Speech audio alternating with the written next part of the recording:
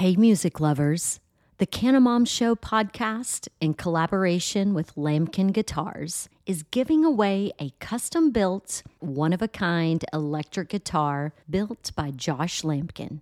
The solid one-piece hemp wood body includes a built-in glass bowl piece. Yeah, you heard me right. You can take a hit and then play a lick. Now's your chance to help the Cannabis Show crush cannabis stigma with your entry. Register for the hemp guitar giveaway online at lambkinguitars.com. That's LAMKIN guitars.com. The drawing will be part of a 420 celebration at the Goods Dispensary in Somerville, Massachusetts, where the guitar is on display for the month of April. But don't worry, you don't have to live in Mass or be present to win. Visit lambkinguitars.com to scope out the hemp guitar giveaway details and entry form. You'll even find a video of what could be your guitar in action. LAMKIN guitars.com.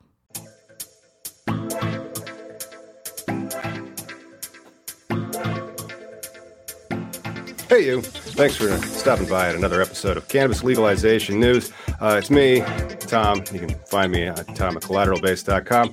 All I do is really cannabis licensing, and there's going to be a lot of litigation this fall work. Today, we're going to have a great deep dive into operating a cannabis dispensary in a highly regulated space, that space being in the state of Illinois. It's fairly high regulated in Illinois, especially compared to other markets that are breaking out all over the country. So if you want to have a dispensary, awesome, that's great. You know, smash thumbs up.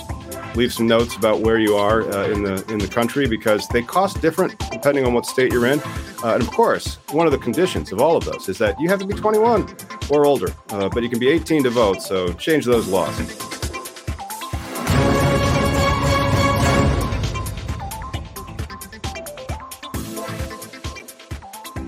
Hey, Miggy. Celebrating Pride Month. Happy Pride Month, all the boys, girls, and non-binaries. That's right. Inclusion's important. Eric, thank you so much for joining us, man. Hey, I appreciate you having me. No problem. Hey, why don't you tell the people what you do and what dispensary you work for? I work for Trinity MMJ LLC. So we operate two facilities in Peoria. The original medical license over on University that serves medical and recreational cannabis. I personally manage the operations of Trinity on Glen. We opened 2 years ago, this coming July. Like I said, it's a recreational, only facility. Love it, man. Just love what I do. So glad to be here talking about it. Great. Yeah, Illinois has one of the more strict policies. And so you manage one of the newest dispensaries in the state, because it actually opened in 2020 as it was the +1 location. However, there hasn't been any new dispensaries since then. There's 185 that are starting to get released, coming in, I believe, July 15th will be the first wave of them over the course of this summer. But that was from 2 years of lawsuits, man. So go ahead, Nick. Well, I was going to say, because Eric's, and we were talking in a green room, you're also like a legacy for the state, medical brand, I guess, or grower. Real quick, Eric, I think you're crackling a little bit. You might want to come out real quick and we can get back into it. I don't know. Try talking to see if you want to. Can you hear me? Yes. Yeah, there's just a popping on the mic. And so the popping on the mic sometimes is, hey, it's Illinois, what's happening? And so sometimes that's just caused by technology being a jerk. And like turning things on and off. If you come in and come out, maybe it might be better. Just like all things. Now you're on mute. But all right, he'll jump right back in. But you talked about the medical market, though. Like you guys, medical is something that is weird to me, because you had a regulated medical market. You had already people with licenses and stuff. We didn't have to do that here. We just had to get a business license. No, we were basically consumer packaged goods from the start. So it was a very limited competitive space. Eric, how's it going? Now you're on mute. Dang. I think you're not on mute in the studio, but your laptop or something's on mute. Perhaps. Oh, there you go. Now he's on mute. Try it again. We have a bumper for this. Oh, yeah, we do. We do. Because this is not the first time shit happens.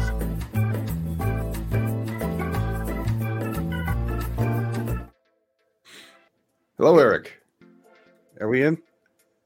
We're close. This is live, though. This is the benefit of live, people. This is why. You always want to test your stuff, but then it's. We're just giving the information as it goes, right? Oh, not only that, like it was working in the green room, and then like sometimes there's just technical glitches. We hit go, and then suddenly the mic pop, and I'm like, that's weird. That's like my life, though. But while Eric's trying to get, we can't hear you yet. When you can't hear, he'll be back. He'll be back. Yeah. Yesterday, I had the privilege to attend a cannabis, an LGBTQ cannabis for a scholarship. That's cool. Full spectrum program to local Seattle, but they're also national. They work with the Cannabis Alliance and stuff like that. But inclusion is really important, like we're saying, and it's a safe space, I think, out there. It's not safe for everybody in every state. But hey, Eric. Hey, can you hear me? I can hear you. Yeah, not better now. Oh, the pop is gone. Yeah. Awesome. Right. Okay, well, let's resume our interview already in progress. Eric. That's my first podcast. Awesome. Yeah, there you go. Yeah, there you go. Well, the first podcast, but you've been in the industry for a bit. Why don't you explain again what you do and which dispensary you're working for? All right, so Trinity on Glen, the rec-only dispensary in the center here in Peoria. Actually started as a part-time bud tender on the medical side, worked my way up. Wow. Which, I think is super important. Yeah. We were talking in the green room, so, a little bit about my background. So I'm 41, cannabis has been illegal most of my life. I've been in management for probably the last 14 years for some pretty reputable companies. And it was something that, I always hid, like, I love cannabis. It's always like kept me out of trouble and kept me grounded, kept me focused, honestly.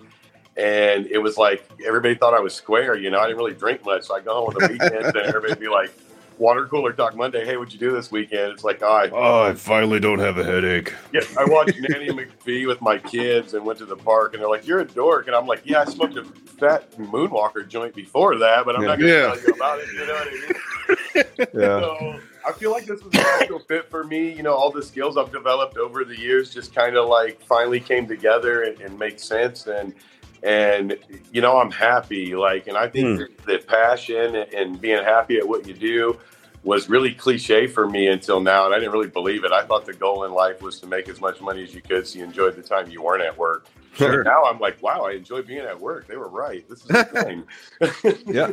Never working a day in your life. Yep. But the fact that you climbed the ladder, that just shows the opportunity in the cannabis recreational industry. Like the fact why legalization is important. Because you're now a general manager, right? Yeah. So I was in the medical program, and the dispensary offered me a job in sales. And I said, look, I can't quit my gig now, but I was really lucky. I was working an evening job for BSI, Vanaken Services, if you're not around here. But it's a pretty big cleaning outfit. They're in 11 states, 60 different cities. And I was managing all the high vis counts downtown, the big hospitals. But that job started at 3 p.m. with some meetings and then getting my crews out at 5, 6 o'clock when places closed. So I was like, hey, will you take me midweek, Tuesday through Wednesday, open to 2? And they were like, sure. So I did both for, a very long time. And then when rec came about, and they made the announcement in Illinois, some of the folks came to me and said, we think you'd be a good fit. Would you come on full time? Would you leave your other role and come on as director of rec sales? So, wow. Started on the floor working with customers, kind of like the feel of the dispensary, wanted to just, learn everything. And they saw that in me. So when I took over as director of rec sales, I launched that rec program here, out of the same site after a remodel in, January of 20. And then, we started pushing for that second site as well, like everybody else who had the option, But now we're kind of doing a nice little glide into the highly regulated space that is a cannabis dispensary in the state of Illinois, going through not one but 2 build-outs. Let's go through what you saw, and then let's kind of focus on the security protocols that are there. Many people, they kind of underestimate how much it costs to open a dispensary in a highly regulated state. Yeah. And so I want to kind of dispel some of those myths for people. So explain the build-out process that the state requires the license holders to go through. I mean, there's a ton of requirements. I don't want to divulge anything, obviously. Nothing proprietary, but just compliance. So for compliance, yes. Yeah. So, I mean, the security requirements are through the same, as far as, every inch of the dispensary is covered on camera. I think everybody knows that. It's not your typical environment. It's like, 300 plus camera views. So inside and out. It's got to be day and night. It's got to be constant.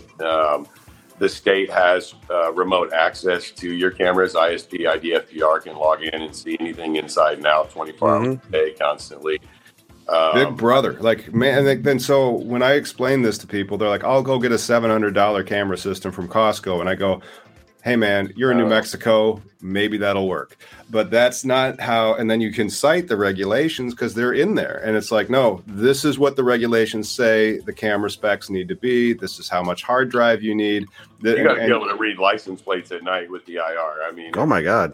Now, is that expansion from the medical law as well? Like, because talking to Tom earlier, your guys' medical was unique from our medical here in Washington, where I just had to grow a plant and then go buy a business license. I didn't have a cannabis permit or nothing like that. We weren't regulated like that when it came to medical.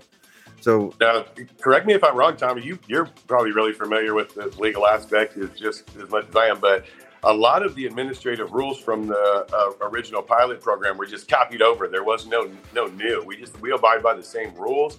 Most of the time spent writing the recreational laws was surrounding like the application process and how you're going to get your permit and who's going to get them. And, but I mean, the administrative rules basically carried over. They, maybe amend some things here and there, as things make, more or less sense. But for the most part, we're regulated the same, right? Very, very similarly. Very similar. The only difference was really a citation change, but Illinois always operated any legal licensed cannabis market as a consumer packaged goods market.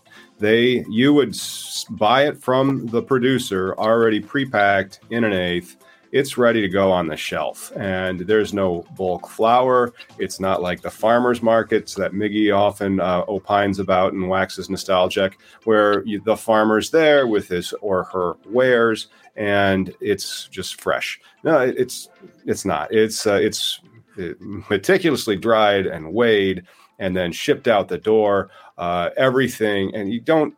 The experience factor is something that I would like to see, because I think you can regulate the plant with an experience factor of purchasing it, which is much more consumer friendly or customer friendly. And so when I go buy cannabis in Washington State and you walk into a shop, the shop has inventory, man. I could see why there's more robberies in Washington State. There are lax regulations compared to that. And inventory is just on the wall and you can see it, Well, there's we do have our vaults and whatnot, but also, Eric, because it kind of leads us to the next question with your company in particular. Are you vertical or horizontal? Like, are you grow? Because I had the experience of yesterday, I was at an event that was at a manufacturer, a processor. They created carts, Halo Labs, and there was another processor there who makes hash, Golden Grams. And it was a neat conversation about how, because the store is very important. Like, the store is like a middleman. Some markets, you can be part of the store, other markets not. And then the shelf space becomes the competition, which your sales experience comes into play.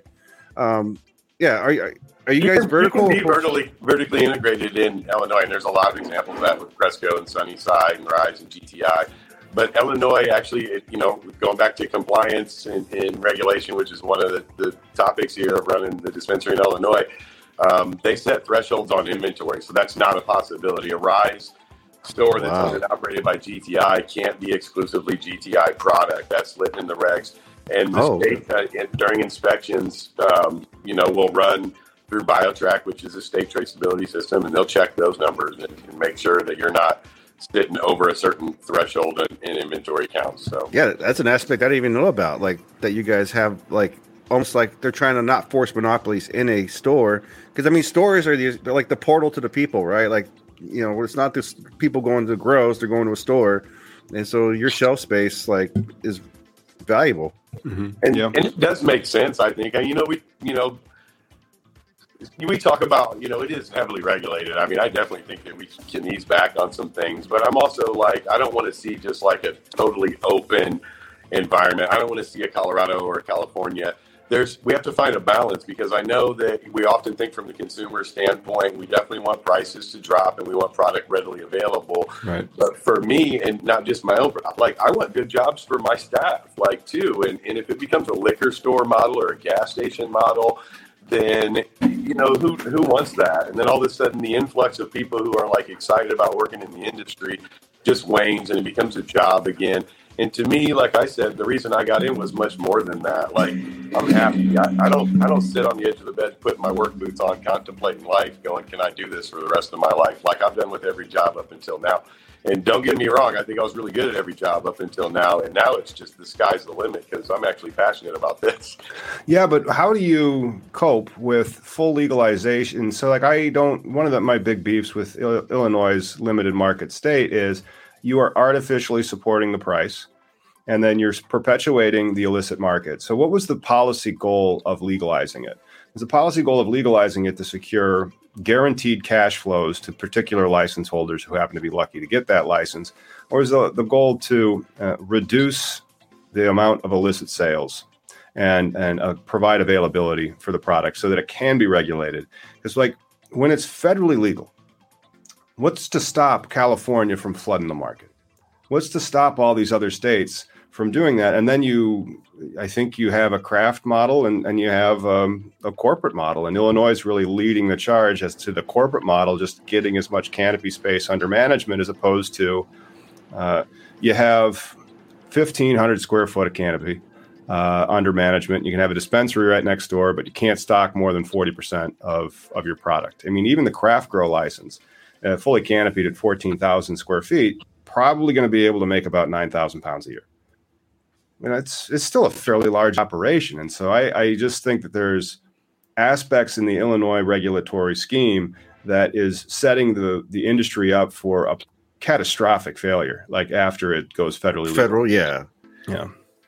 Well, and I, in that sense, because I was having in that conversation with Halo Labs and Golden Grams, you know, the Golden Grams guy was a legacy grower. He doesn't even really smoke; he just grows. So he's been growing for over 20 years now, from the legacy market side down to the recreational side, and his hash was phenomenal. So, you know, a lot of these guys just have processes and brands. Now you're talking about brands becoming a thing, like the Budweiser. Like, I don't know who brewed most of the beer that I drink, but I can tell you Elysian's a good brewery. You know, and now we're trying to associate with farms and whatnot. I think, though, your guys' regulation, though, it is setting you guys' producers' process up for failure, because here we do have more competition. So they do have to have like quality, good products, because when federal hits, people are going to know what good weed's about. You know, and that's how people are going to learn, and that's what you're going to compete against. Opposed to, like, you guys kind of have a monopoly there in Illinois right now still. Yeah.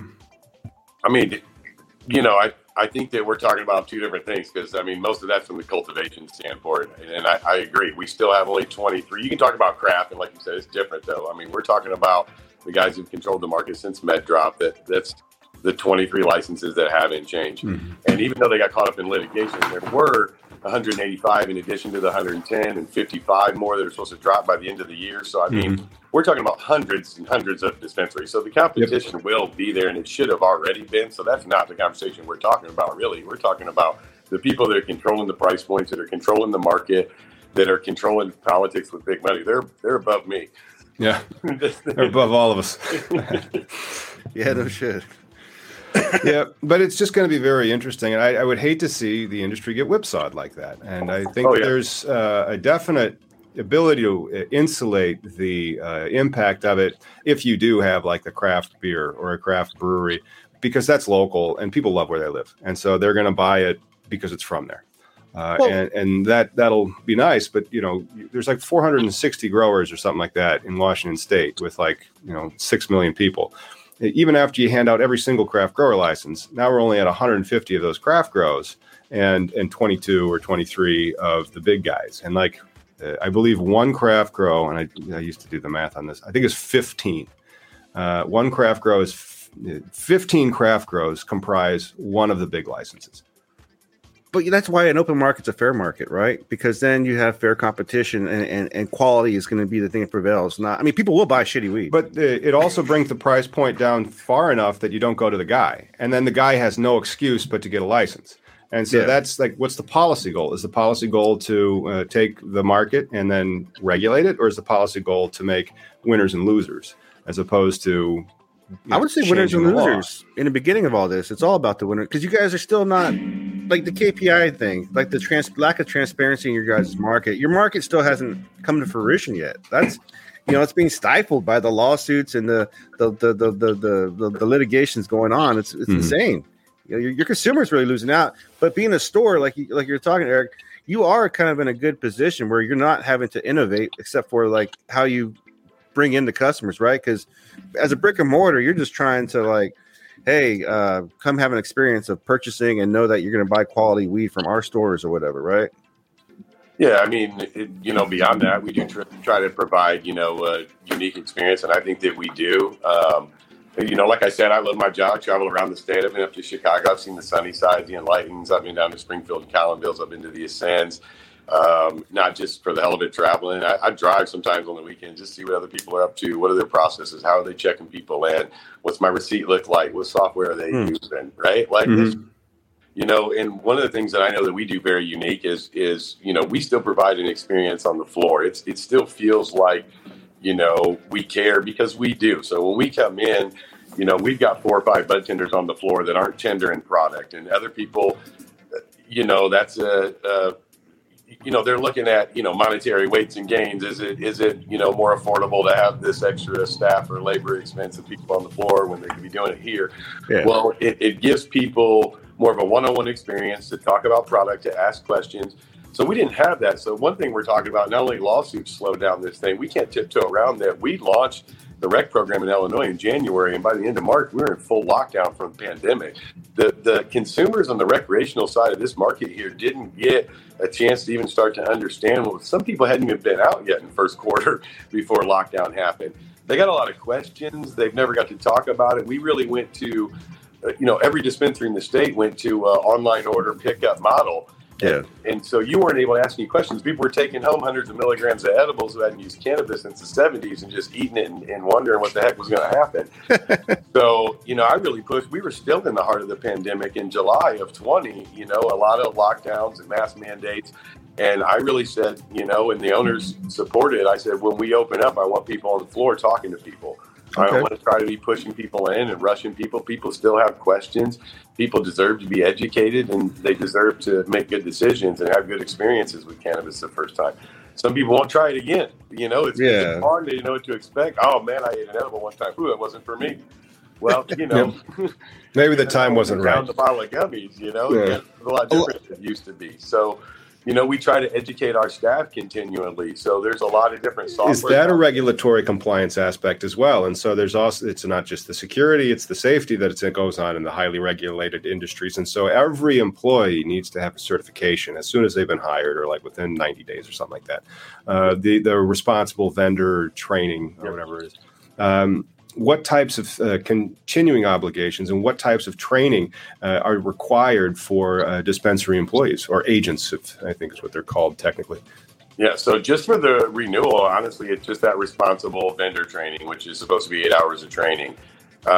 We go above and beyond, and we document all that. I probably bore the state with some of the documents that I produce and send to them with training. But so we do any cultivator training that they recommend. We let cultivators send reps in and specifically talk about their processes, which helps our staff to understand. When we start somebody new, that's a question they ask all the time. Hey, what's the training process? How do I gain knowledge? I say a lot of different ways. This industry's so new. There's not like one textbook that we can hand somebody, right? So we do the responsible vendor training that's required by the state.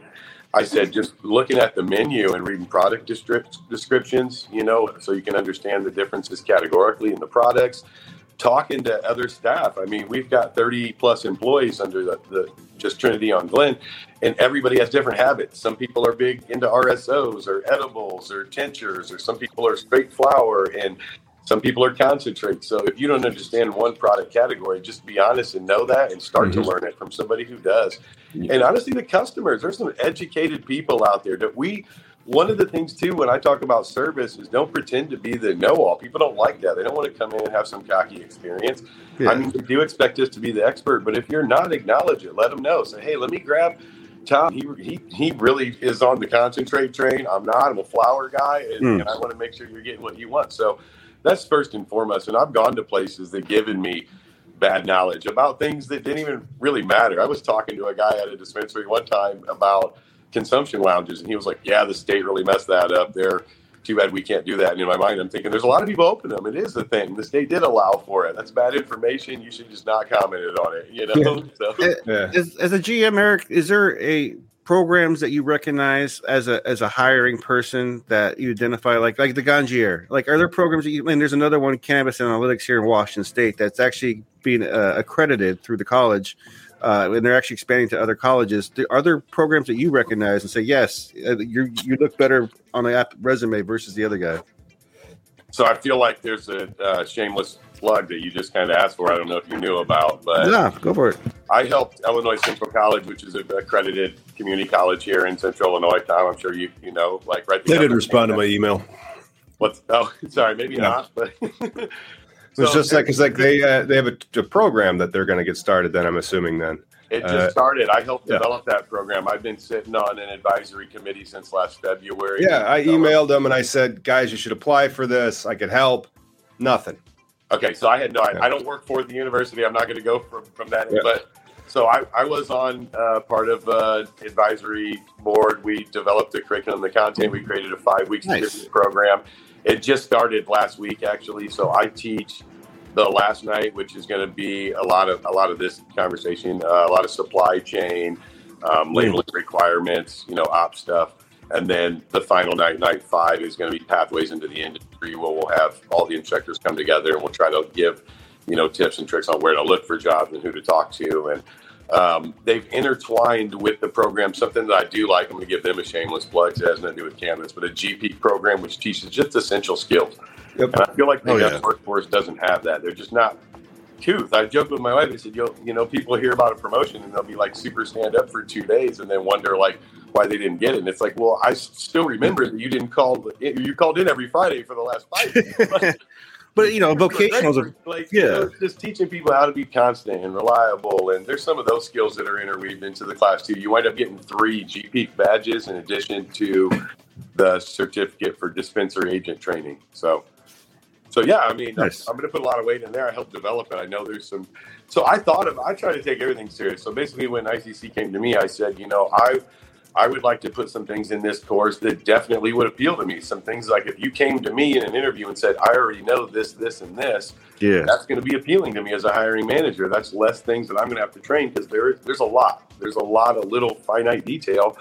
And to me, when we're talking about regulation and policy, compliance is king. And I don't think that's just in Illinois. That's most across the board. Just, sum it up in one thing, compliance. And everybody is responsible for compliance at 24 hours a day. At the end of the day, I'm the one who always has to answer for compliance, but I can't be all and see all. So compliance, everybody, every entry level position needs to know how to handle cannabis, and that my badge needs to be around my neck and visible when I pass into the restricted access area. They need to know the difference between the restricted and the limited access and the public access areas. And let's see again. These are all new areas and terms that like people oversimplify because they've maybe sold some weed in college or something, and so or they've seen a retail store and they think it is a liquor store where there's just very few regulations. You stock your shelves, you pay the people on the way out, all that. It's completely different with cannabis. And so, do they have access control keys? And so, like, do they have the click thing? So they have to buzz in to get to the vault and only certain people. Everybody doesn't start and have access everywhere. So yeah. But in any business though, right? It's not the business that we thought about when you're in college. Like if I buy a pound and split it up and sell it to my friends down the street, I'm now a businessman. No, it's about having a brick and mortar and having this regulated market that you're contributing taxes to your local community. And then, the whole infrastructure of you went from a bud tender to a GM.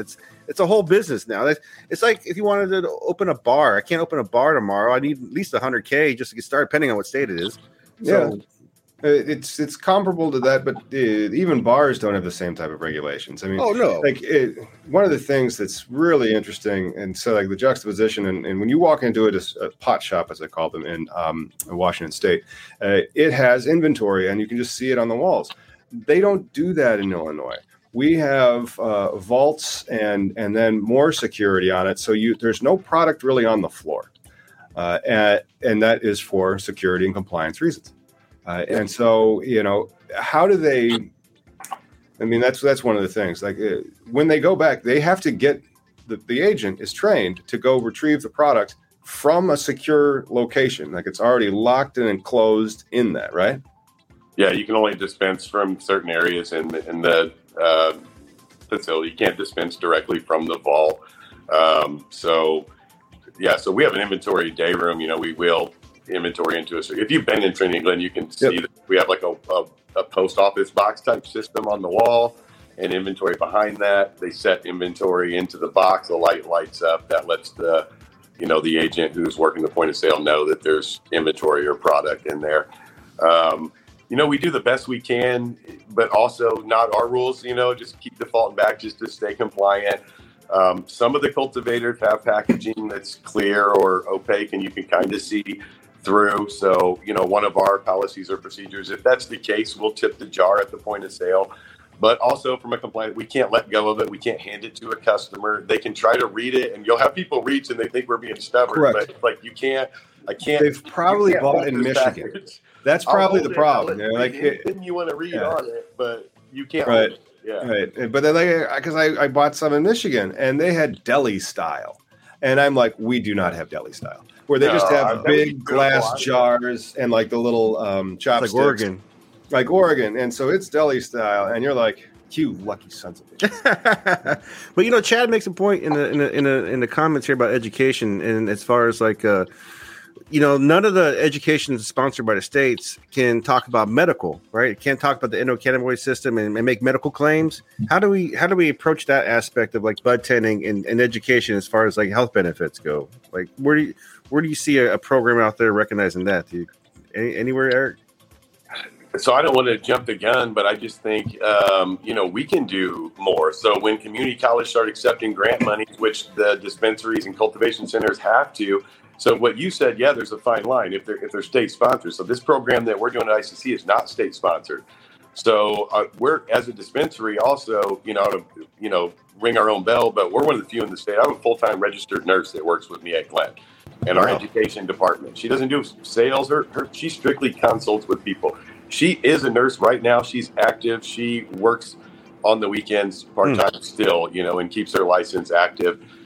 She's also a pediatric cancer survivor. She's used cannabis her entire life since she was a preteen, and she's done countless research and still continues to.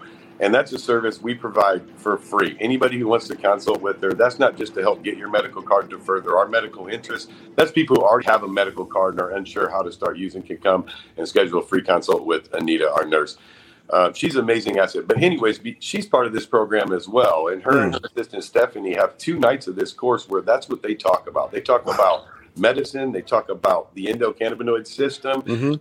They talk about everything from over my head. Look, I'm the ops guy. I can tell you throughput and, all the KPIs and inventory thresholds, but she can tell you inside and out about your CB1 receptors and how cannabis interacts with the body. And they're teaching that as part of this program at ICC. The first 2 of the 5 nights are really all about the plant and the plant science. There's a whole night on stigmas and myths. They play the Reefer Madness movie and kind of show what people were exposed to back in the day and the kind of stigmas we're trying to bust down there.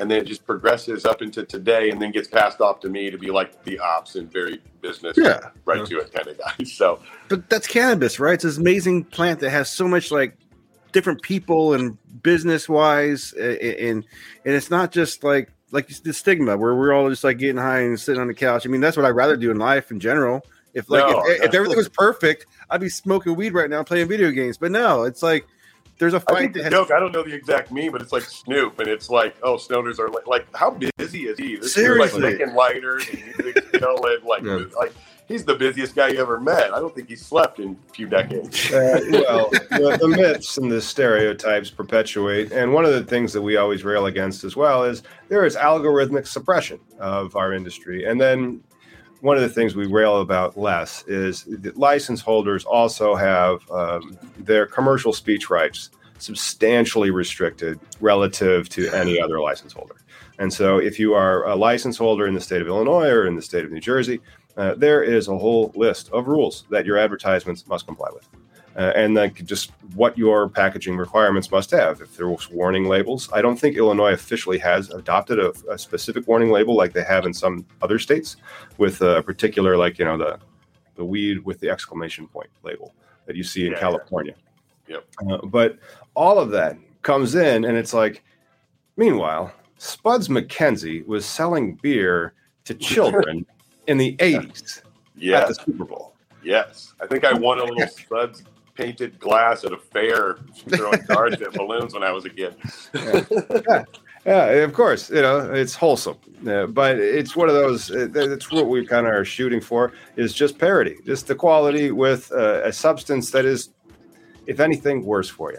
Like here in Washington, people love it, but it's not the best thing for you, The parody that you're talking about, like here in Washington, where the gummies, the shape of the gummies, are you freaking kidding me? Like, how dumb do you think kids are? Like, oh, I'm not going to eat the one shaped like a square, but the bear ones are all calling for me.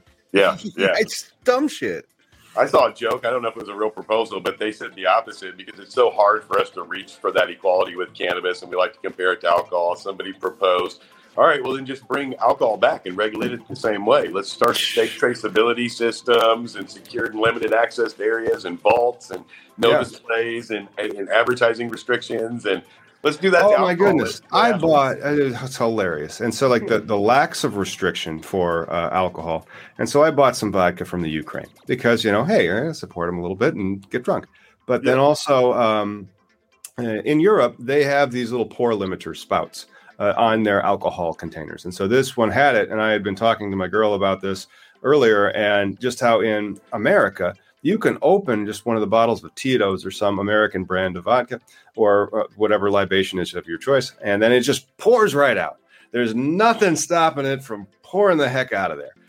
But then like in Europe, they have these little stoppers. And so you can more carefully control your pours so that you're not going to overserve yourself.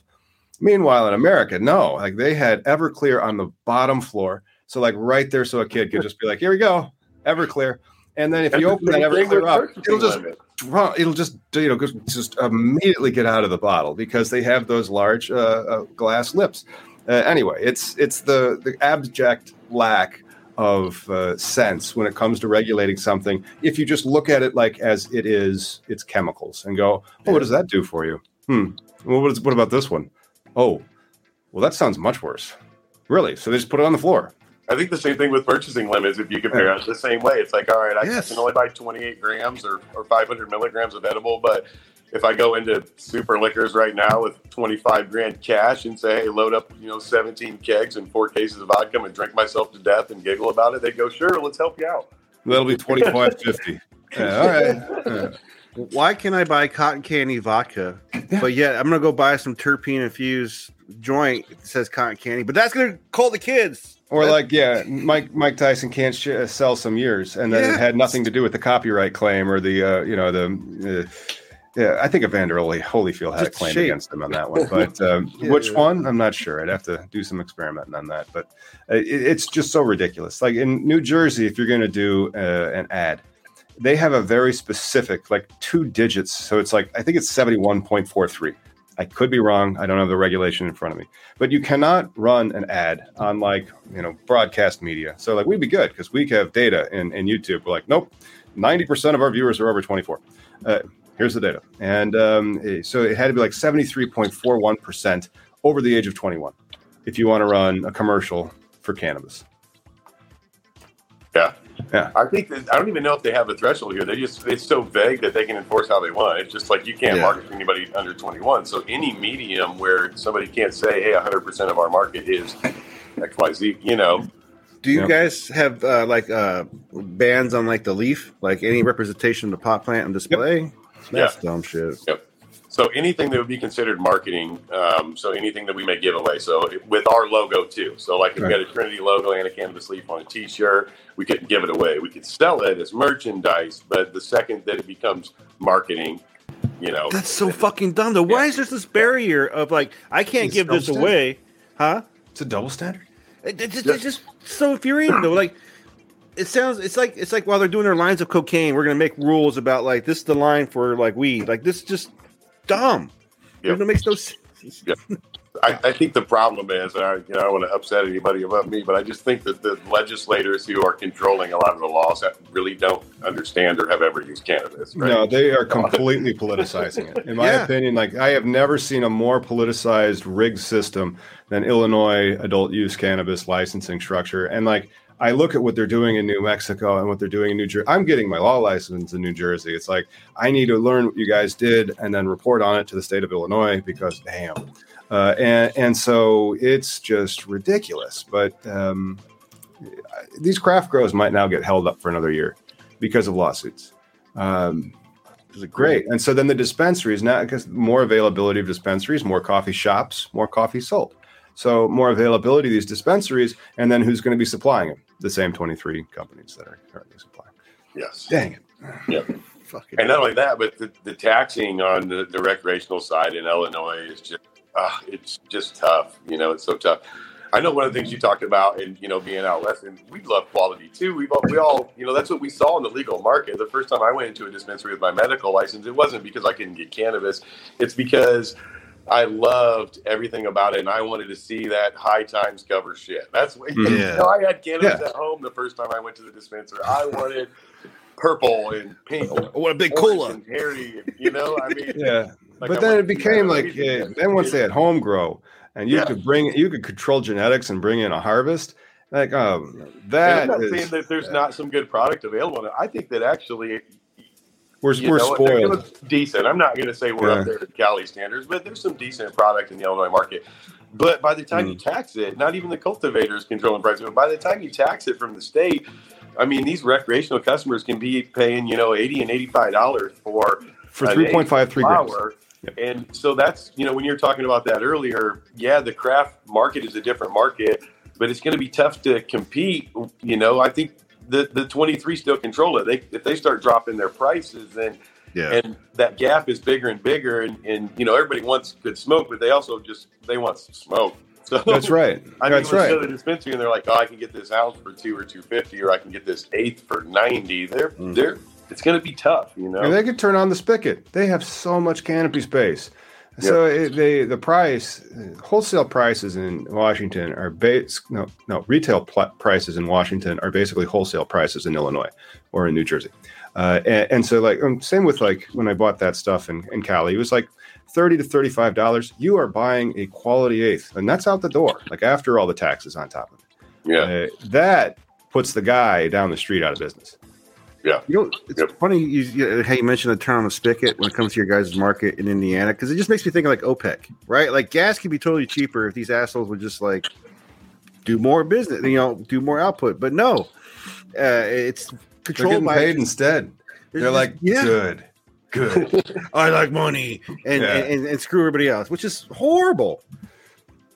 Yeah, but that's also not what cannabis, at least in the business side of things, that we think about in the early days, right? All the hippies and just giving. And then you see it, like it is an agriculture product where if there was a free market, open market, people would grow excess and then have enough to give away, which they've done for like samplings.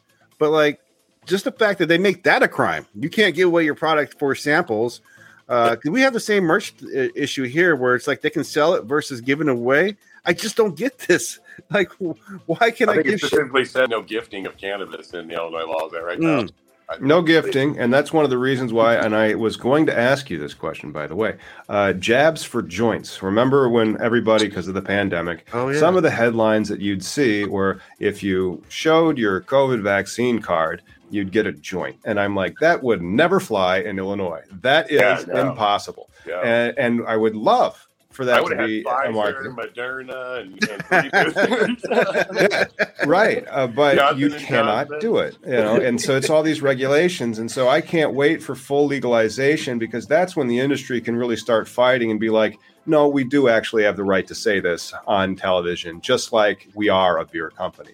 Right now, you're really kind of at their mercy. I mean, you're at the mercy of even the federal not shutting down the adult use. They have the funding. They can't come after your medical operations. They don't have the funding for that. There's actual case law on it. And so like we can attack them in the courts. But it's sad. I mean, like, but why? But it's the one sentence law, like cross this out act of 2022. Know this word right here in the Controlled Substances Act? Cross that out. End of bill. Yeah. And they're like, but we have to fix all these other problems. No, we don't. We've been fighting over those for decades. Yeah, if we wait until we fix all those other problems, let's start, and then let's start fixing it, because you're gonna need to do that. It's not gonna be perfect anyways. Just let's roll with it. We'll figure it out. Yeah. What do you guys see for your guys' market out there? When do you see like anything happening? Because while you guys are about to expand, because you guys can choke the shit out of. Oklahoma's about to be constricted. Like they're coming up on, I think, an August deadline where no more new licenses. Like they're going to try and control their market. They're happy about like a lot of the people in Oklahoma that I hear that are trying to get out of Oklahoma. They would be fine if the price went up, and so it's this fine balance somewhere. That's what I was saying earlier. I'm not going for full blown, and I don't know anything about Oklahoma other than hearsay. I'm not going to Wild West, wide open. We always hear Wild West is the reference I hear. So I think they need to be a little bit more reined in, and we need to loosen up a little bit. And we just got to find that happy balance in there where it's a good market for the consumers, where we're putting out good product, and there's still good jobs for people in the industry. I think that those three things, in my opinion, are all the most important. So I think they're doable, but then the way that they're doing it, that's one of the reasons I've been more impressed with Michigan and now New Jersey. I think is doing a pretty decent job of rolling out, and New Mexico looks like it's the most open, the adult use market, but water rights are difficult down there, and it's all very local wherever you go. But the overhead costs that you must bear because of all those compliance aspects, and because that it's federally illegal and you can't access, I don't know, like credit cards, so that your cash handling becomes substantially less risky. The security, I think you're going to have. I think it's like a casino. You're going to have the security because that's a fungible product somebody can just take and sell, Yeah. Yeah, it's just the operational requirements, are just like none other. I explain that to new people in the interview process. I go, look, any other retail environment, I'm counting 6 Snicker bars at the end of the day. Inventory says I have 7. There's a line on your P&L for that. There's a lost item already filled in. Lost a Snicker, no big deal. But in this industry, it's, a clock starts ticking, and literally administrative law says I've got 48 hours to locate and correct that incident myself, or I notify the state, and then I'm subject to fines. Even if I find it at that point, I don't get fined. You can't tell me that nature of the game is that I'm on a list at some point if I start to incur a lot of those types of incidents. So, and that's inventory control. I mean, like that's a whole aspect of your plan. People will ask me, well, why does it cost so much to get an application for an Illinois cannabis dispensary? And I'm like, because it's complex as fuck. And, and they don't get it. And so I'm like, all right. But then like for, New Mexico, I'm like, $5,000, here's your social equity plan. Here's your LLC. I'd set it up this way. Good luck. And then that is not Illinois at all. And then New Jersey, somewhere in between, like it's about 150 pages of documentation, not 500 pages of documentation. So maybe that'll be the right balance. But I think they really need to not skimp on security, as security is, you read about a lot of robberies in Washington State. I'm seeing stepped up security. Like I'm only imagining these guys are incurring more costs now because they didn't plan for this kind of security. There was one of these places I go to. They actually had built a 2-tier buzz system. Like they're not fucking around. So that cost him $5,000, whatever. He's got to eat up the cost for a while. So if you don't plan ahead, and then the shit like what's going on here, the armed robberies and people actually getting shot, good security is fucking a thing, especially for your shops, man. Yeah. Shit. I can't help but think that, hopefully, maybe I'm just an optimist, but just the tough economic times right now too are making people desperate enough to do things like that. So it's beyond cannabis. I mean, the government needs to get their shit together, and we need to build middle class here again. So shit like that. Sorry, that's a whole side. No, it's true, and people like don't get it because like I run an online business with my law firm and my consultant firm that's online. All of my dependencies are managed in Canada. Like there's no software providers in the United States really anymore because of how expensive healthcare is and how expensive student loans are. Trying to compete in a global information marketplace and you don't pay for your citizens' healthcare or their education, you're just setting yourself up for the kind of crap that's going on right here. Yep. But, I think if we had more cannabis available, more people would realize that. What would be a better option? Wellness, right? It would be like, do I want to smoke it because I have what do you call it, Crohn's disease, or do I smoke it because I have a case of the Mondays? Either way, it's therapeutic. Exactly. I didn't know that until I got older, but I was reading something not too long ago, and it goes, most people who use cannabis, and even if they say they're a recreational user, and you start asking questions, you ask the right questions, maybe like, hey, I like to smoke before I go out. Well, why? Well, I don't know. It just makes me more comfortable and I talk to more people. Also, it qualms your social anxiety.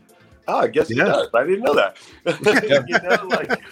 People, even on the recreational side, I really believe that there's just so many benefits to it that you just don't even understand what you're getting from it or what your body needs of it. You may just be having a good time, but everything inside you is having a great time too. Yeah, you're balancing your endocannabinoid system, and that helps your body regulate itself, and get out of whack. But that concept, like there's a medical application for cannabis, is still denied by many people in political office that have power over all of us, and I just don't get it. I'm like, you're just. It's kind of like the people that are against global warming.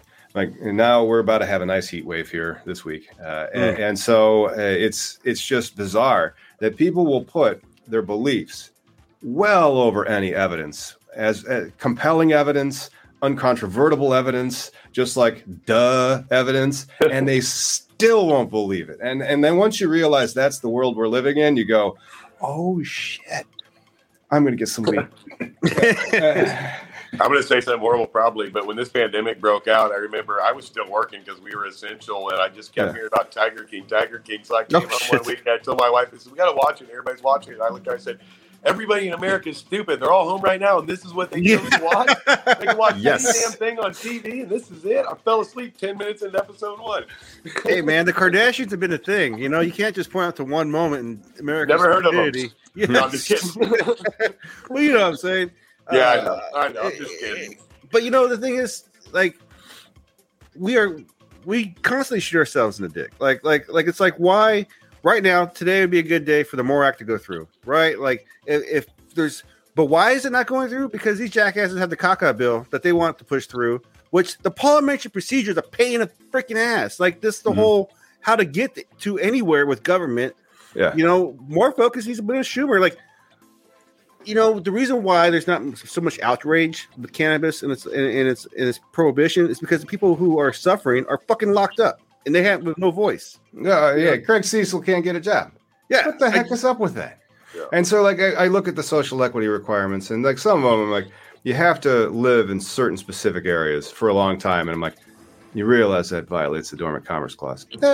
And then you look at the other ones where it's like you had to have been caught with this much to this much weed, and you're like, what? So like you're saying that there's levels of wrong? Like what, are we legalized? What are we doing here? Like what's our policy goal? Or you could have 10 full-time employees so you can buy your way in. And like it goes to the most social equity, not social equity, but there's scales and ratings of it, right? Yeah, it's the limited license, and then it's the social equity, and so it just seems like it was created so that it would fail and just kind of meander in courts for many years, and therefore the people that had the rights, like the pipes, the licenses, now they're the only game in town. Well, the social equity argument is a needed one, but it's also one that's going to be like, I honestly don't think, like state by state, it wasn't an issue when they first started legalization, right? Like Washington State had no inclusion of social equity in the law.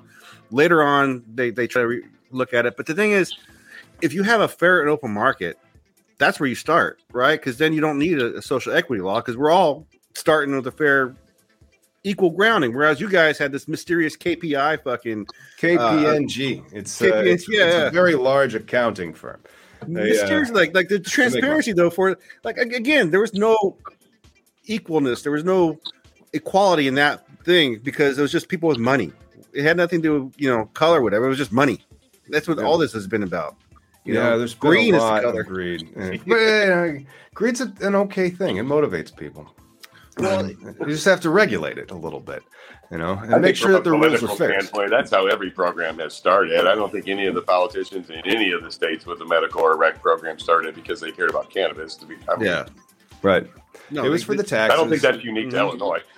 No, and that's some of the problem. I think if the legislature understood the plant a lot better, it would be just as subsidized as corn. People would be championing it. They would be saying like we made the ethanol would be made from hemp herds or seeds, and then all sorts of other stuff would be great. They don't do that though because there's other industries that are already in the way. Like for one, the petroleum companies. They already get the money. As soon as you have the cash flows, you don't want to give them up. You want them to continue. Yeah. But not just the monies, but it's also the ignorance that's been instilled in these people's head, right? There's a bumper that they can't get through. Like, well, no one's going to die. The world's going to be better off if, like, this plant can be used for both wellness and industrial, like, products. But they can't wrap their head around this, like, multi-platform plants. It's more than one thing. Unfortunately, I think you hit the root of it. I mean, I know that most of it's centered around greed, but I mean, to be honest, I had this argument with somebody. A friend of mine was like, man, if we converted every cornfield in Illinois to, hemp or cannabis, I mean, it could do so much more. And he said, you talk to a lot of people and you got a good voice. Like, how would we get that done? And I said, to convince the right person, it's going to make them a lot of money.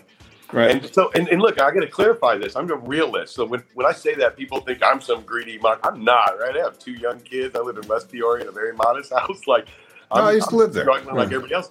It's real. And I'm just honest. I said, look, anything right now that's doing good only did good because somebody's making money. I said, dude, wind power, everybody's super excited. Somebody's building the damn windmills. Somebody's selling them to people and making fat commission checks. And predictable cash flows. The byproduct is that something good happens. That's the byproduct. Nobody got into it for that reason. Well, and that's why I've always been like, MSOs do suck, but like in the end, rich people don't want to go to jail. So if we can get these assholes to realize, like, hey, we changed the law, the MORE Act, because competition, it's right. They're all afraid of like there's gonna be this big crazy competition, but homebrews haven't put out Anheuser-Busch. Homebrews haven't put out new craft breweries that are coming out. Oh, they get bought out. Yeah. And so they get bought out and they get a bigger distribution deal. And it's a farm system. And that would be great because then you can have all these new brands that can come up. That's what I believe in, at least, let the municipality set the number of dispensaries. If they want that many dispensaries, that's all they need. That's what their rubric is. They don't need any more. But don't limit the number of cultivators and start them real small. Like in Michigan, they have a 100-plant license. So there is no reason why anybody should be selling weed illegally. Allow the craft growers to get involved into the big market, right? Because people are going to buy good weed and bad weed, but we all have to have an understanding of what that is. Well, you have to allow the person that cultivates and thinks that they have the great stuff into the game. And so if you don't do that and you make it this locked out structure that is just so dependent upon cash flows and then using those cash flows to justify a stock price, it creates little disturbances in the culture that I prefer to avoid seeing. Yeah. It's monopolies. And the old driving thing home, taxing is still important to me. I don't know that we can do anything about that in the state. That's why they gave it to us. But, no matter how much competition in the market, we can sell eights for, 40 or 30 or 20. But if we're still paying a 50% tax rate on it, we're not giving much, really, no matter how cheap we can sell cannabis for. I mean, they shouldn't have taxed it at that ridiculous, oppressive level because it's a cash grab. Grab the cash. That's the name of it. And we are the state of Illinois. We're putting it in our pockets. Thank you very much. And now they're going to have another 185 outlets out there for more cash to grab. But I don't know. I mean, it's very difficult to lower taxes. Maybe that's going to be what the people run on for the state legislature in 10 years. It's like, I will lower cannabis taxes. Yeah. I mean, if enough people buy, because they're throttling your market, you don't know what the true potential of your guys' market is. Not at all. Yeah. No, it's got to be at least I hit that double earlier, what and it I is. said we started in a pandemic, and we really haven't. We just eased out of it, And there's not enough retail outlets. Time to go, Right? Cannabis is legal, woohoo! And but how many of the cannabis purchases are impulse? Oh my God, pandemic! Go hide! Stop buying this. But think about how many of the purchases for cannabis would be impulse buys. Like, if there's more coffee shops, you're going to sell more coffee. And that's one of the reasons why it'd be great to be more of a vertical operator, because you could you'd have a great shelf space agreement for about 40% of your shelf at whatever the retail location you own. But then also, you can sell the rest out to somebody else, and there's going to be greater amount of sales because there's a greater amount of sales points. And that, I think, is going to double the industry as soon as those 185 are out, and we might be getting up towards $2.5 to $3 billion. But that might take another year or two, because they have to get all that canopy and all those locations open, Yeah. Plus, who's to know what is going to evolve from this industry? And like I said, the pandemic and the pause of these licenses, because not just the craft grow licenses, but there's process licensing in there, because the craft grow alone only allows you to produce dry cured flower, right? No, they've really screwed up this industry. The infuser can do nothing. They have to buy the oil from the craft growers. That's the what I'm infuser, saying. but the craft grower can do everything the infuser can. No, the craft grower can do everything the infuser can. So the infuser is really almost as worthless as the transportation license, which is really worthless. And so it's one of these where you're just looking at like Illinois relative to other states, and I'm just like. So do you think the licenses are relevant now, but that's framework for the future for like cafes like we all want? Like they would be able to buy or be able to get an infuser license? And I really hope so. I really hope so. But that requires regulatory change because of all the edible products regulation. So like we really don't have a lot of seltzers in the state, or like hi-fi hops. Does Lagunitas hi-fi hops? Is there a contract for that yet? Because I don't think I can buy it. I can't buy my weed beer yet like I could if I was in California. And why? Because Lagunitas operates in both states, Yeah. However, there's also, what's her name? There's a couple of them. There's an entrepreneur in Peoria that has an infused ice cream business. I can't remember its name right now, but it's great. And then, so it's infused with alcohol. And then she might also start doing CBD products, or maybe Delta 8, but there's no license for her to be able to get the THC product, because you can't have something that requires refrigeration or something like that. There's like some regulation for the infused products for that. And then how do you do the dosage? So like, that kind of stuff, they would need to change all those regulations to enable it. And I hope they do, but it's been a terrible rollout. Damn. Yeah. Wow. I mean, you guys. Hey, look, I'm an optimist. That means we have a lot of room to grow. Oh, yeah. Yeah. Sky's the limit. That's like the whole country, though. Yep. Oh, yeah, and it's gonna. The next one that I think is going to be interesting is New York, because we really still haven't seen New York's rollout. Yeah. And I keep telling them, like, do it more like New Jersey than Illinois, and I think they will. But there's 620 Starbucks in the state of Illinois. I'm fairly certain we could support at least 620 dispensaries, probably more than that, maybe like 1,200, because not every coffee shop is a Starbucks, And maybe spread them out, because if they did 1,200, there'd be, 1,198 in Chicago. Well, it's a 60. It should be in theory a 60-40 dispersion split, because if you just look at the math and the people, on a plot, it's like 60% of the people live in the Chicagoland area. So that out of 13 million, whatever that is, about 7 million, and then you have about 6 million everywhere else in the state. That 60%, though, do you think a lot of that is like out of state traffic? Like I think 33%. Yeah, because the importance of this recreational market is safe access, right? Like if I was to come into Illinois for a week, I would buy weed one time at the dispensary at $60 an eighth because you guys are so expensive. But then I'd find a guy just because you guys are so damn expensive. Like, they're really squeezing out. It's the novelty of why you make the purchase the first time. After that, the price point, you really care about what you're paying for, you know? Yeah. But it's a little bit. I mean, everybody, has different habits for different reasons. I think people are still really excited about it. I think that there's a certain piece of the market that we see anyways that are just like, man, I'm just so happy to be able to purchase it legally and have that level of comfort and guys, to have my labeled package. You product. always have a supply. It just may be more expensive than you want to pay, but you have a supply, and it's a decent supply. I just wish that there was more openness in the industry. I think it's overregulated in Illinois. They overshot. 100%. And now maybe over the next 3, 5, 10 years, it'll come down because they're getting an early start on regulating the plant, unlike some of the other states that are out there. And then the regulators are all talking to one another, and they're seeing what works versus what doesn't. I don't know why they limiting the market like that. To me, just makes me think like better than the laws of supply and demand and like local non-conforming use. But all right. I realize it needs to be a regulated industry because it's something that requires safety and security. Yeah. Regulating the product, but they definitely could do better. I mean, it could definitely be operating costs could definitely be less, which would save everybody money in the long run. Right. More competition, not only from a dispensary level, but from the cultivation level, because they're the one who's dictating the price here in Illinois. And definitely, I drive back to the same thing that 35% tax on 35% or more flower includes every vape product, every concentrate product categorically. Yep. And in Illinois, it's been a race to the top to produce high THC flower, and that's what the consumers are wanting, and they're driving the market, supply and demand.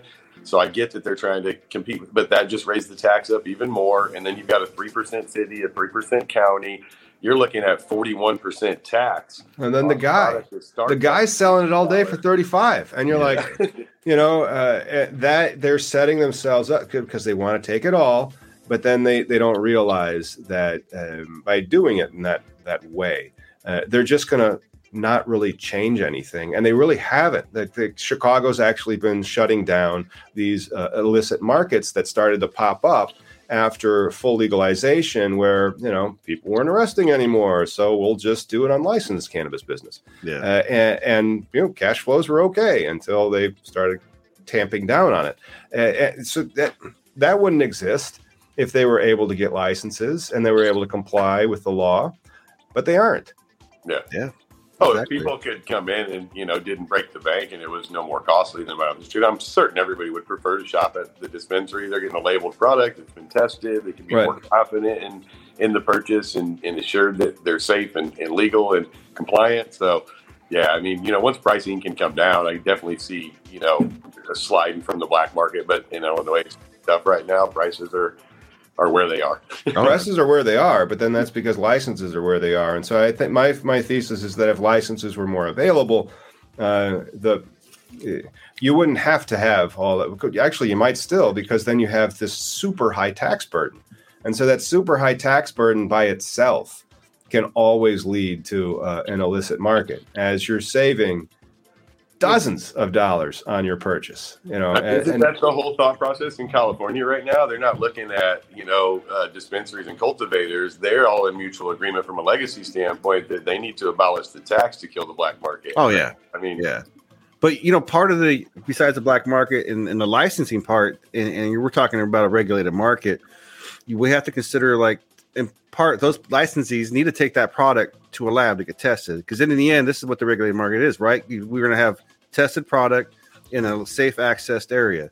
That's what ending prohibition is about. It's like having a liquor store where it's going to be a safe place where I buy it and I know what's in the thing, And unfortunately, liquor, like we're talking about parity, that's the only reason why I talk about liquor stores. It's not like liquor and cannabis are the same substance of good times, but it's just the market that we're trying to show as far as a regulated market goes.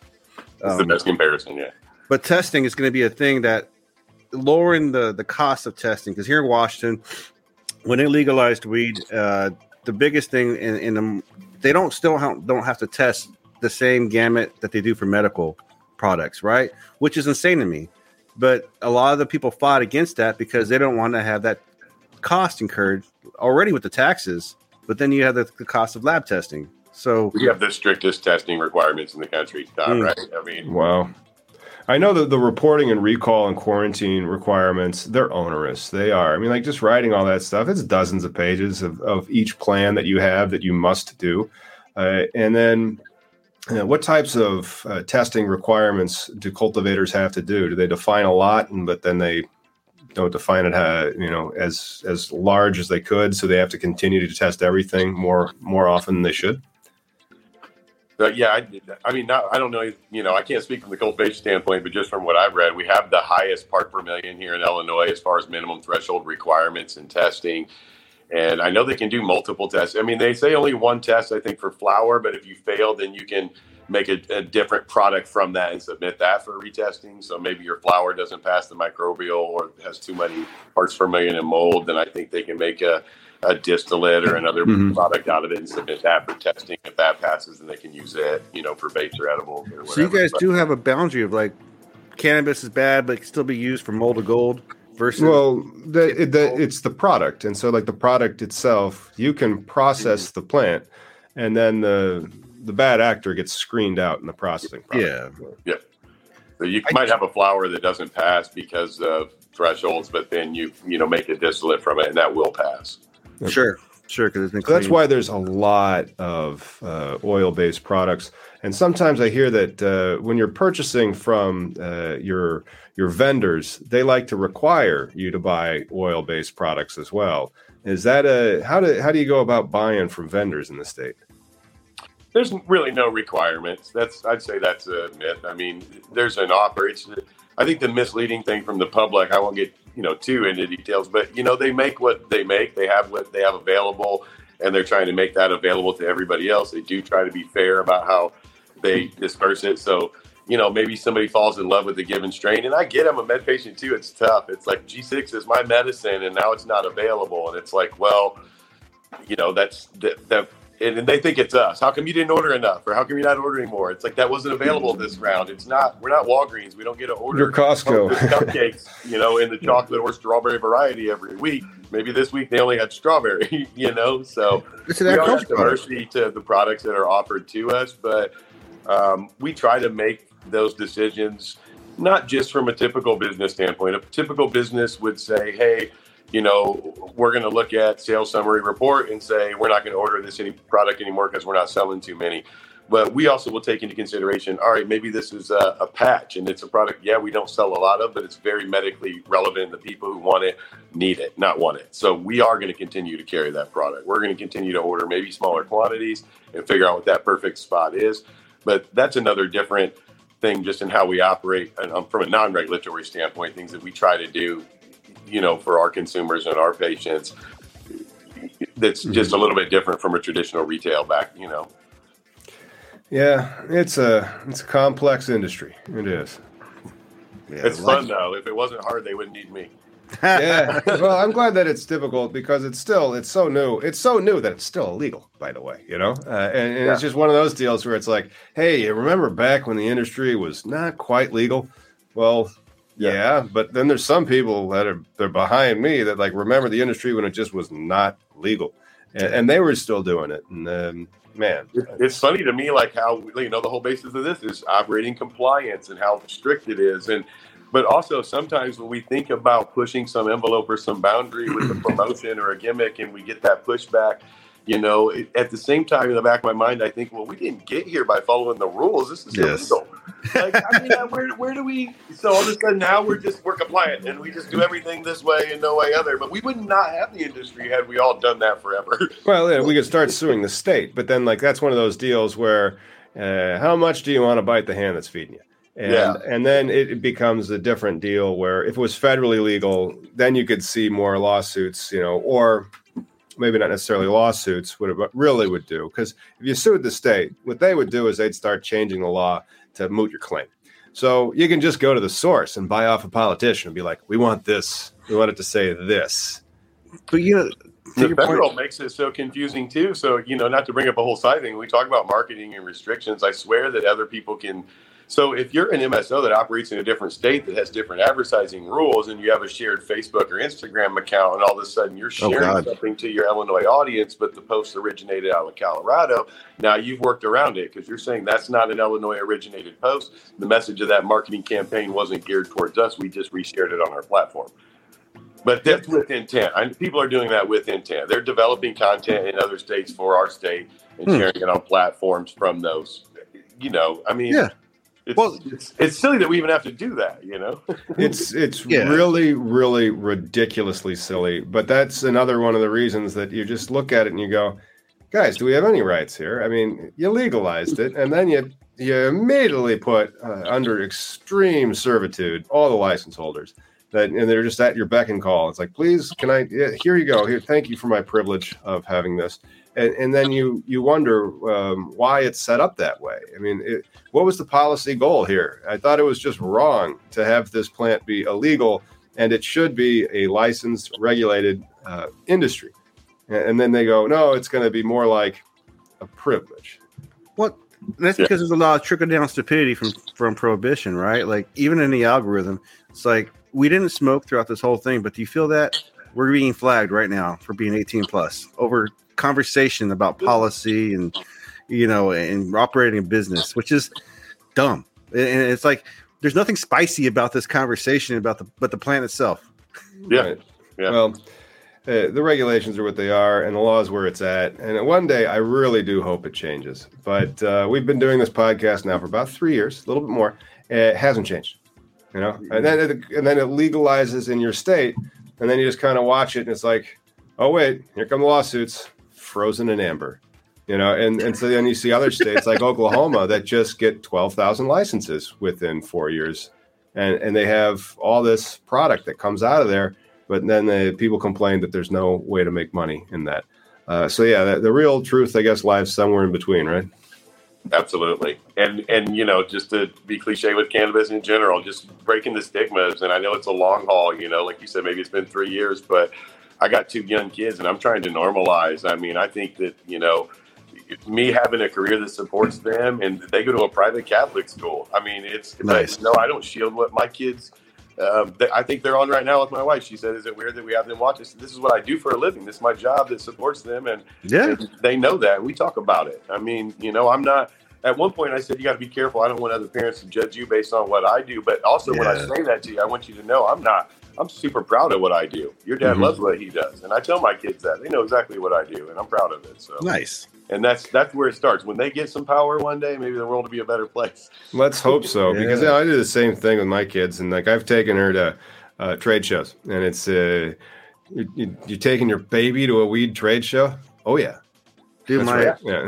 Yep. My 20. Why not? Yeah. I mean, we got to bust the stigma down, and I think we're doing a good job of it. It's setting a good example that this could be an industry populated with great people that want to do great things. It's not all about greed and power. I'm just here to be happy and support my family, and I think we're doing a good job of that. I hope, anyway. So yeah, well, right. If they're happy, that counts. That's it, man. Yep. Shoot. My 20-year-old and 17-year-old don't have a concept of what prohibition's like. Living in an illegal state for the past 8 years, so it's definitely something that they don't have the same paranoia and freak out that I had when I was about their age. I know, because with my 11-year-old, she's going on 12, and I think that just me being in the industry and just it being so normal, and those are the conversations we have. I honestly think she's bored. I don't think she cares. I think when I try to talk to her, she's like, "I know what you do, Dad. It's cool, whatever." Like, that's one of the. Like, I feel like when you hold it back or you hide it, then kids get really curious and they want to know seriously though. What's locked up over? What do you keep locked up over here? What are you talking about over here? I talk about it all the time. They're just bored to do. Like, yeah, my dad sells cannabis, whatever. Yeah, it's old people stuff. Evidently, when we get older, like you need stuff to help. I'm like, yeah, that's right. It's old people stuff. It is not cool whatsoever, And then because the stigma and the mystique of it being forbidden is gone, and now it's just accepted, and so that's really where the plant can do its most good. It usually isn't for the people who consume it the most. I shouldn't say 18 because they aren't allowed to buy it. The 21 to 28-year-olds. It should really be for everybody, because when you're 28, you're fine. Usually, like you're fine. I didn't sleep last night, but I'm 28. You know, and so when you get into your 40s and stuff, and or even your 30s and then beyond, shit starts to break, and you're like, I need some pain reliever, or having a really stressful day. The job is just insufferable, stuff like that, you know, or the kids are yelling. But all of that, and you can manage that crap. It's fantastic that the plant has come as far as it has, but I really hope that it gets, you know, even more open. It's still got a lot to do. Hey, we did it. We made it to 420 in Illinois. 420. You got that bumper there, Miggy? I got it.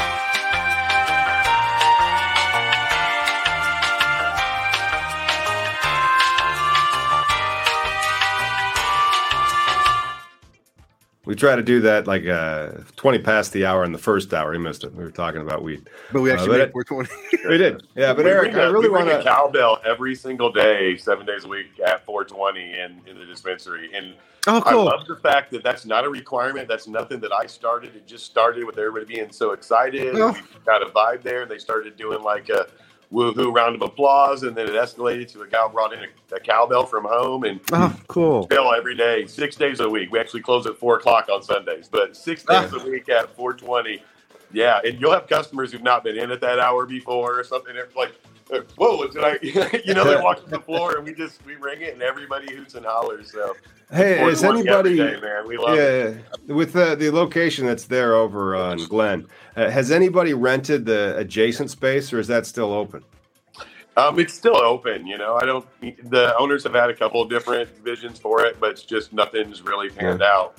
I don't want to speak for them. I personally would love to see a consumption lounge. I just don't think Newbury is ready yet. I mean, honestly. Yeah, there's that. And then that was the other thing. I don't know if you know, is they were supposed to open a consumption lounge called High Harbor. And do you know anything about when that's going to be open? So, I mean, it's completely different from us. We work with that group. But yeah, I know they're doing a lot of events. That they're rocking with some outdoor events and some summer concerts and stuff like that. I think they're still working on the rehab on the inside, but yeah. Yeah. Stuff takes forever to build. Especially now, supply chain issues and everything else. Oh, my God. Yeah. Well, you know, thanks so much for coming on. It was a good deep dive into the highly regulated industry that is cannabis retail in the state of Illinois. Maybe it's a little bit different in your state, but if you're watching from Florida, New York, maybe New Jersey, fairly the same. I'm sure like in Washington state or I don't know how Oregon's is, how regulated that is, or Colorado, but even California is fairly highly regulated. So is Michigan, but they have deli style. It's great. Going to Michigan. Yeah, going to Michigan, and I'm lobbying for changing the regulations. And so anyway, thanks for sticking around, everybody. Big shout out to all the members. Smoke them if you got them. We'll see you later. Thank you. Thanks. All right.